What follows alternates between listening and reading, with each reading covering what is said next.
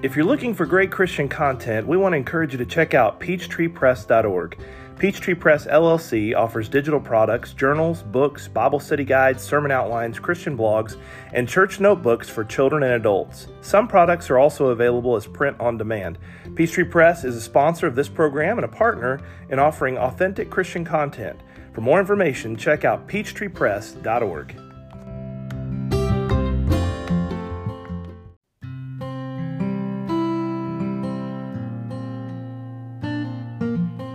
Welcome back, rappers, to our fourth season of the Ray Reynolds Rap Podcast. If you haven't already done it, please hit that subscribe button or follow us for content on Facebook, Instagram, Twitter, TikTok, and YouTube. Also, check out our website at rayreynoldsrap.com for sermons, weekly blogs, books, study guides, and lots of free stuff. Thanks again for joining us, and we hope you enjoy today's program. A minute ago, Tyler read Proverbs 31. And I can't tell you how many times on Mother's Day, in fact, I was talking to Billy and said, I feel like since it's Mother's Day, we all are prepared for a sermon on Proverbs 31. I've heard it almost every Mother's Day. And so I said, well, I'm not going to do that. And then here, after last week, I thought, I want to take a different twist on Proverbs 31. So I had Tyler read that for our time together this morning. I want to talk about 7 qualities of a godly woman that we see in the woman that we read about there, but also in other ladies throughout the Old and New Testament. So we've probably studied this chapter, this section of Scripture. We've heard of the Proverbs 31 woman. We've read, there's all kinds of ministries and books about the Proverbs 31 woman. I mean, it's everywhere. The Proverbs 31 woman, the Proverbs 31 woman. My question to you this morning is, what was her name? What was her name? Nobody knows. It's kind of like Noah's wife. Who is she? It's this mystery. Nobody knows who the woman is of Proverbs 31. And I begin to ask the question, why? Why did the king choose not to name her? I mean, he says his mom wanted him to find a godly woman, and so then he describes this godly woman. So does she exist? Is it possible to find a woman like that? And maybe it's used kind of metaphorically. This is what you should look for in a woman. I've always taught that, I think Proverbs here at the end, earlier, Solomon talks about the woman, the adulterous woman, the woman that you shouldn't pursue, that he actually pursued. And then now the book ends with, here's a woman you really should have sought after. This is what you should have looked for. And it's a life lesson for his sons, who he's writing the book of Proverbs to, about poor choices and good choices. So we take the text and we begin to kind of dissect it. And we say, here are some things that we are looking for in godly women today. And I share with you this morning that there are women throughout the Bible that have these characteristics. Who can find a virtuous wife, he asks. Let me show you a few of them. The first one is Ruth.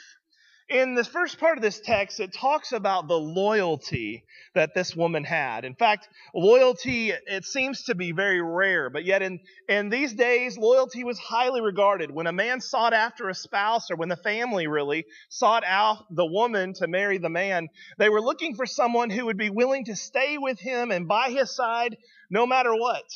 In fact, even if you'll remember many times, if you've sat through wedding ceremonies, for some of us, it may have been a long time ago, but you probably remember the vows went something like this: in sickness and in health, for richer or poorer, for better or worse. The vows are that you, in every moment, you stay faithful to that person until death do us part.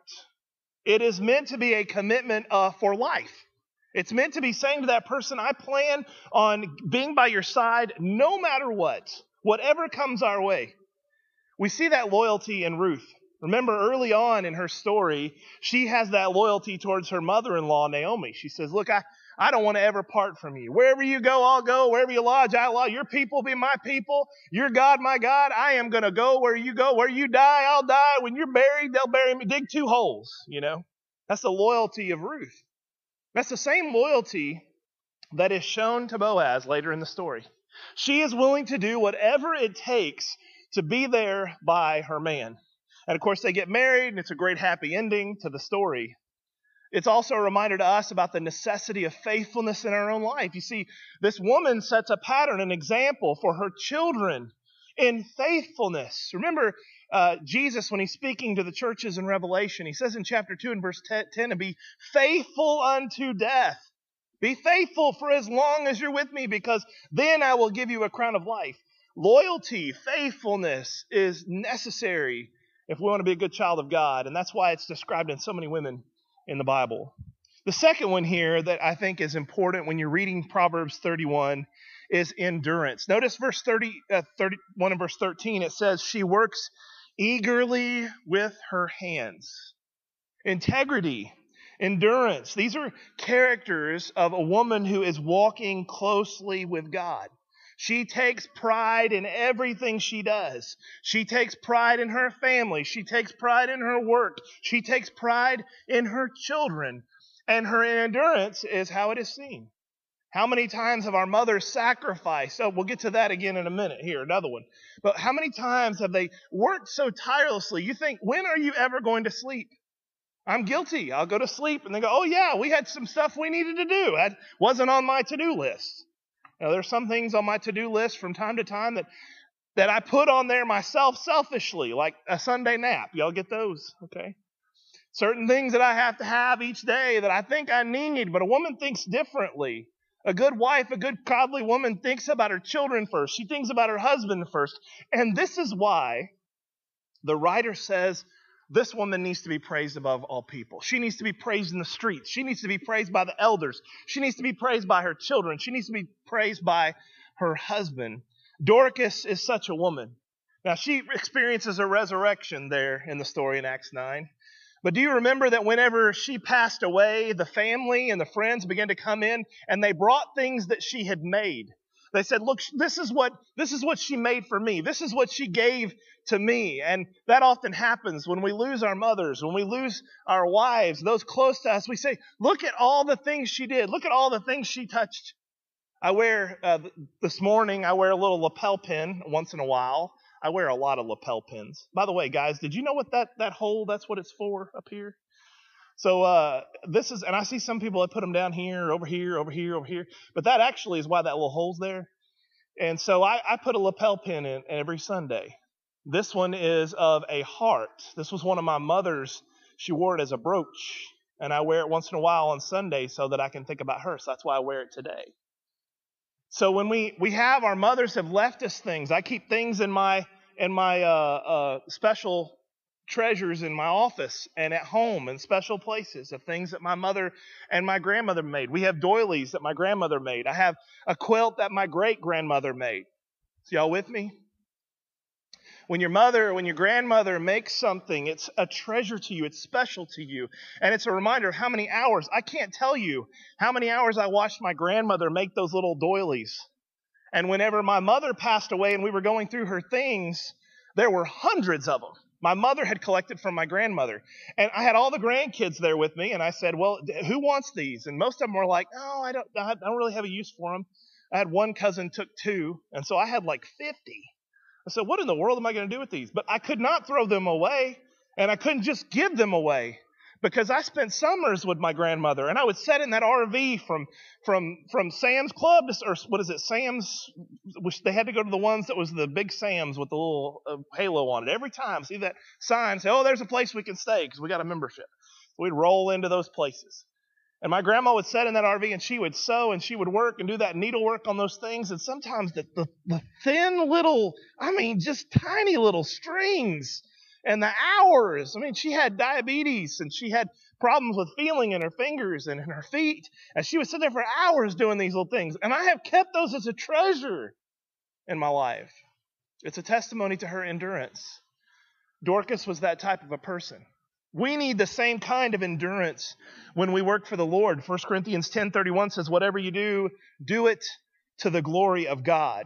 Just as Dorcas, or called Tabitha, did, and also we see this in the Proverbs 31 woman. Number 3 is kindness. We've probably seen the movie Cinderella, or we've read the book. And there's an ongoing theme there of her to be courageous and to be kind no matter what. And that's why you get attracted to the character, because you're like, man, this girl is, she should have, you want her to retaliate. You want her to lash out at the poor treatment that she received. Proverbs 31:17-18 says that this woman opens her arms to the poor. She extends her hands to the needy. When it snows, she has no worry for her household because she's provided them with everything they need in that environment. A noble woman, a woman of kindness, a woman like Proverbs 31, fears God and fears being able to be punished for things that she doesn't do right. So she wants to do everything right.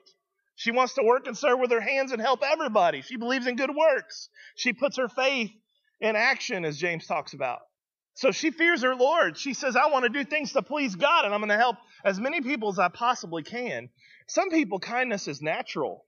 It's very natural for them. They can't help but be nice. And I love people like that. I'm married to one. Can't help but be kind. Just so kind, so nice. I say, you can't, look, I know it's because I'm a man, but you can't always be that nice. Sometimes you got to put on the face, you got to look at the kids and go, you can't do that. You're not going to do that.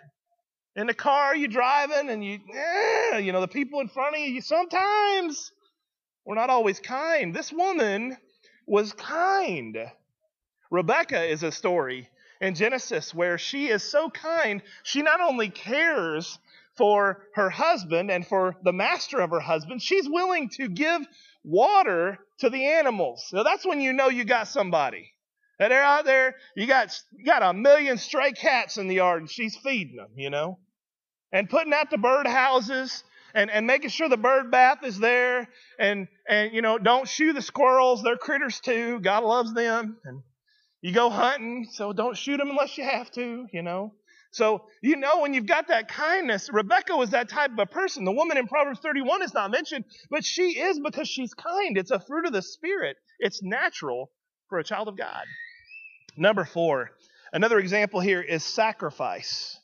Notice in verses 19 through 24, it documents a long list of things this woman did to serve her family. In fact, I couldn't decide whether to use the word sacrifice here or the word service here. So you can put both of them there. It didn't matter to me. But this is a woman who is sacrificial. And when I think about a woman who is sacrificial, I think about Mary, the mother of Jesus. We talk a lot about God so loved the world, John 3:16, that he loved the world so much that he sacrificed, that he gave his only begotten son. But we forget that the angel came to Mary and he said, you are chosen among all women. You are the one. Oh, how exciting. I'm going to have a child. That's fantastic. But your child is going to be mocked and ridiculed and hated. And though he will live a perfect life, he will die on a cross. Who of you would be willing? Who of you would be willing to bear such a child that would be murdered for something he did not do, and even in that moment mocked and criticized by every one of your religious leaders, every one of your friends, and even in fact all of his friends wouldn't even show up for the funeral? This is Mary's story. She willingly allowed her son, from the day she was conceived by the Holy Spirit, the day she knew she was going to bear Jesus, from that moment, she knew the cruelty of his death. And yet, she stood at the cross. She let him look into her eyes. And in John, it tells us that Jesus could not take that moment without saying something about his mother. And he said to John, John, this is now your mother. And he says to his mom, this is your son. And it says from that moment, John took her into his house and took care of her. This is a woman who is willing to sacrifice everything for her family. Number 5 is joy. I think about Sarah and Abraham. Sarah names Isaac because the name means laughter. And in fact, when God comes to her, the angels come and say, hey, look, you're going to have a child. She laughs because she says, I'm too old. And in fact, Abraham, it is said of him in Hebrews, he was so old, he was almost dead. Now that's pretty old, right? And so Sarah's not too many years behind. And she now bears Isaac, which means laughter. There was joy. There's joy in this Proverbs 31 woman. She's happy to do it. It doesn't say she gets up and grumbles out of bed. It doesn't say she gets up and she's, I ain't going to start my day till I have a cup of coffee. No, she gets up and she starts working. And the Proverbs 31 woman is such a great example that all of the elders in the streets, all the people at the gates are going, man, that guy's got him he's got him a keeper. She is something else. She was so well known and so well respected. And one of those is her joy, her experience. And then number 6 is wisdom. Did you notice here in verse 26, it says she speaks with wisdom and faithful instructions is on her tongue. I think about Deborah in Judges. There were a lot of men that could have stepped up as a judge, but none would do it. And Deborah has to step into this role, which if you've read the Old Testament up to that point, it is awkward to say the least. It's insulting at that point because they had only had men leading. And here's this woman who says, who's going to lead? And all the men go, well, not me. Why don't you do it? This is a typical example of men with no backbone, not wanting to lead. And she says, and this is what women will do. If nobody else will do it, we talk about women's role in the church. It's not like we have women jumping up going, I'm going to take this thing over. No, we don't have enough men to stand up and lead. And women are not going to sit there and watch it fall apart. Men need to step up and they need to lead. And Deborah says, if nobody's going to be man enough to lead an army, well then hand me a sword and a shield. And she would go sit at the city gates, and she would sit out by the tree, and they would bring their cases to her, and she would judge it because there was not a man who was willing to do it. This wisdom it speaks of, you know, your moms, your grandmothers. I used to call my grandma all the time for advice on things she knew nothing about, too, by the way. I mean, just nothing. I'd just say, hey, look, if you were in this situation, how would you handle it? There will be a day where you won't be able to pick up the phone and call. There will be a day when you can't get in your car and drive to their house and ask for wisdom. But while you have your mothers, soak it up. Soak up that wisdom. Take it while you can. And finally, there is faith. In Proverbs 31, 27 through 31, it says that this woman was one who feared the Lord. Now, this is important, young men. I want you to listen to me. You will marry someone you date. So please listen to me. Young men, don't date a woman that is not a believer. Date a woman who fears the Lord, because she'll make a good fiance, and she'll make a good wife, and she'll make a terrific mother. It's important for our young ladies, listen to me now, to model the example of this woman. Be like this woman. These are the things that men should be looking for. This is what good, godly men look for in a spouse. And I tell you, men, look for a woman who has tremendous faith, because there are going to be times you need her to join you on your knees in prayer. A great woman of faith aspires to be not what the world says she needs to be, but what God wants her to be. Women like Elizabeth, the mother of John the Baptizer, she was a woman of great faith, and I think we don't emphasize her enough. Jesus is asked on one occasion, what do you think about John the Baptizer? What do you think about John the Baptist? And he says, let me tell you, there hasn't been a greater man that's ever lived. There's not a man who is ever born of a woman that was greater than John. Who was his mama? Elizabeth. Look into her character. Look into her story. Look into the way she taught and she raised John.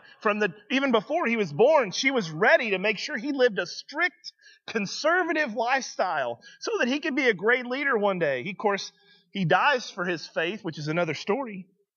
But Elizabeth was able to put past what the world thought about this and then what they said about women who were barren for years and years. And she gives this child everything he needs to become the forerunner, to be the one who would lead people to Jesus. It's not said explicitly, but we can see kind of in between the lines here. This is a woman who would have taken her children to worship. This is a woman who would have taken her children to the Lord's house and worship and would have taught them Scripture and would have sang to them hymns and psalms to remind them of the power of God. A good, godly woman, a woman of faith.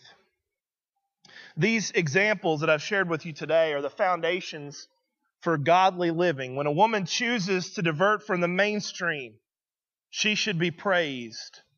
When she says, I don't want to follow the ways of the world, I want to follow the ways of God, she should be praised. When she realizes that God needs to set the standards for what's determined to be good and right and lovely, she should be praised.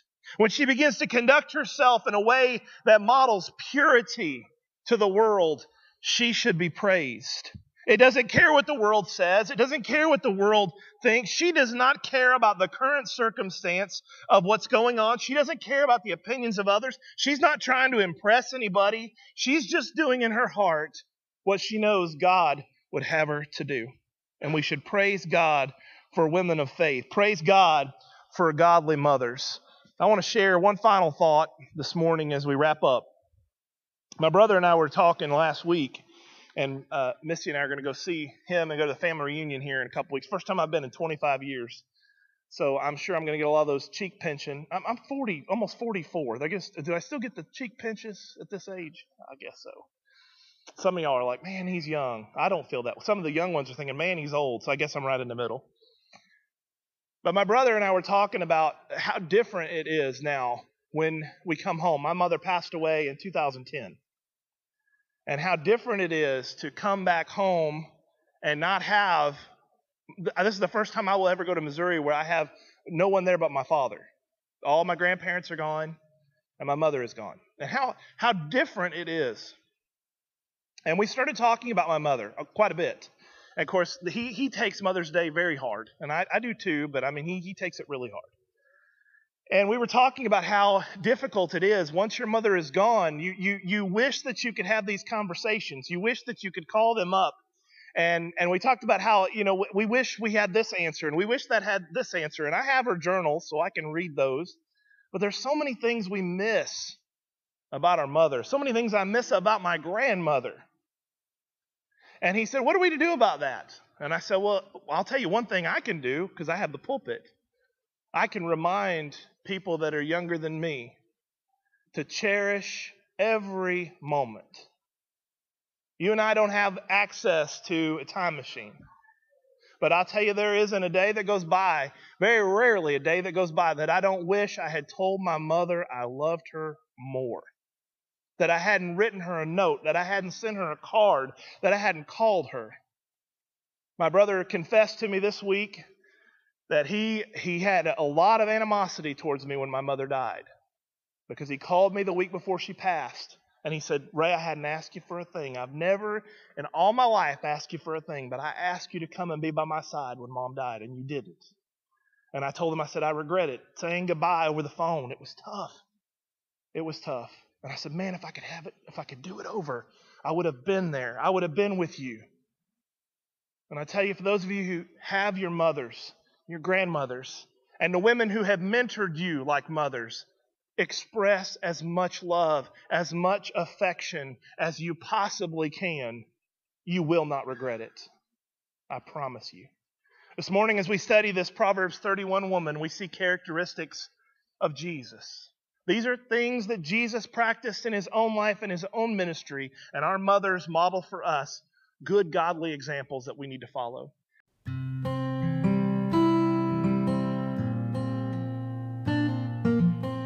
Thank you for tuning in to today's broadcast. Be sure to subscribe and follow us on Facebook, Instagram, Twitter, TikTok, and YouTube. Also, visit our website at rayreynoldsrap.com. If you'd like to contribute to the show, content suggestions, questions, prayer requests, or even if you just want to reach out to us, you can email us at rayreynoldsrap@gmail.com. Have a great day as you seek to maintain an authentic life in Christ Jesus. To help you in your study of the Bible, we want to send you this Bible correspondence course.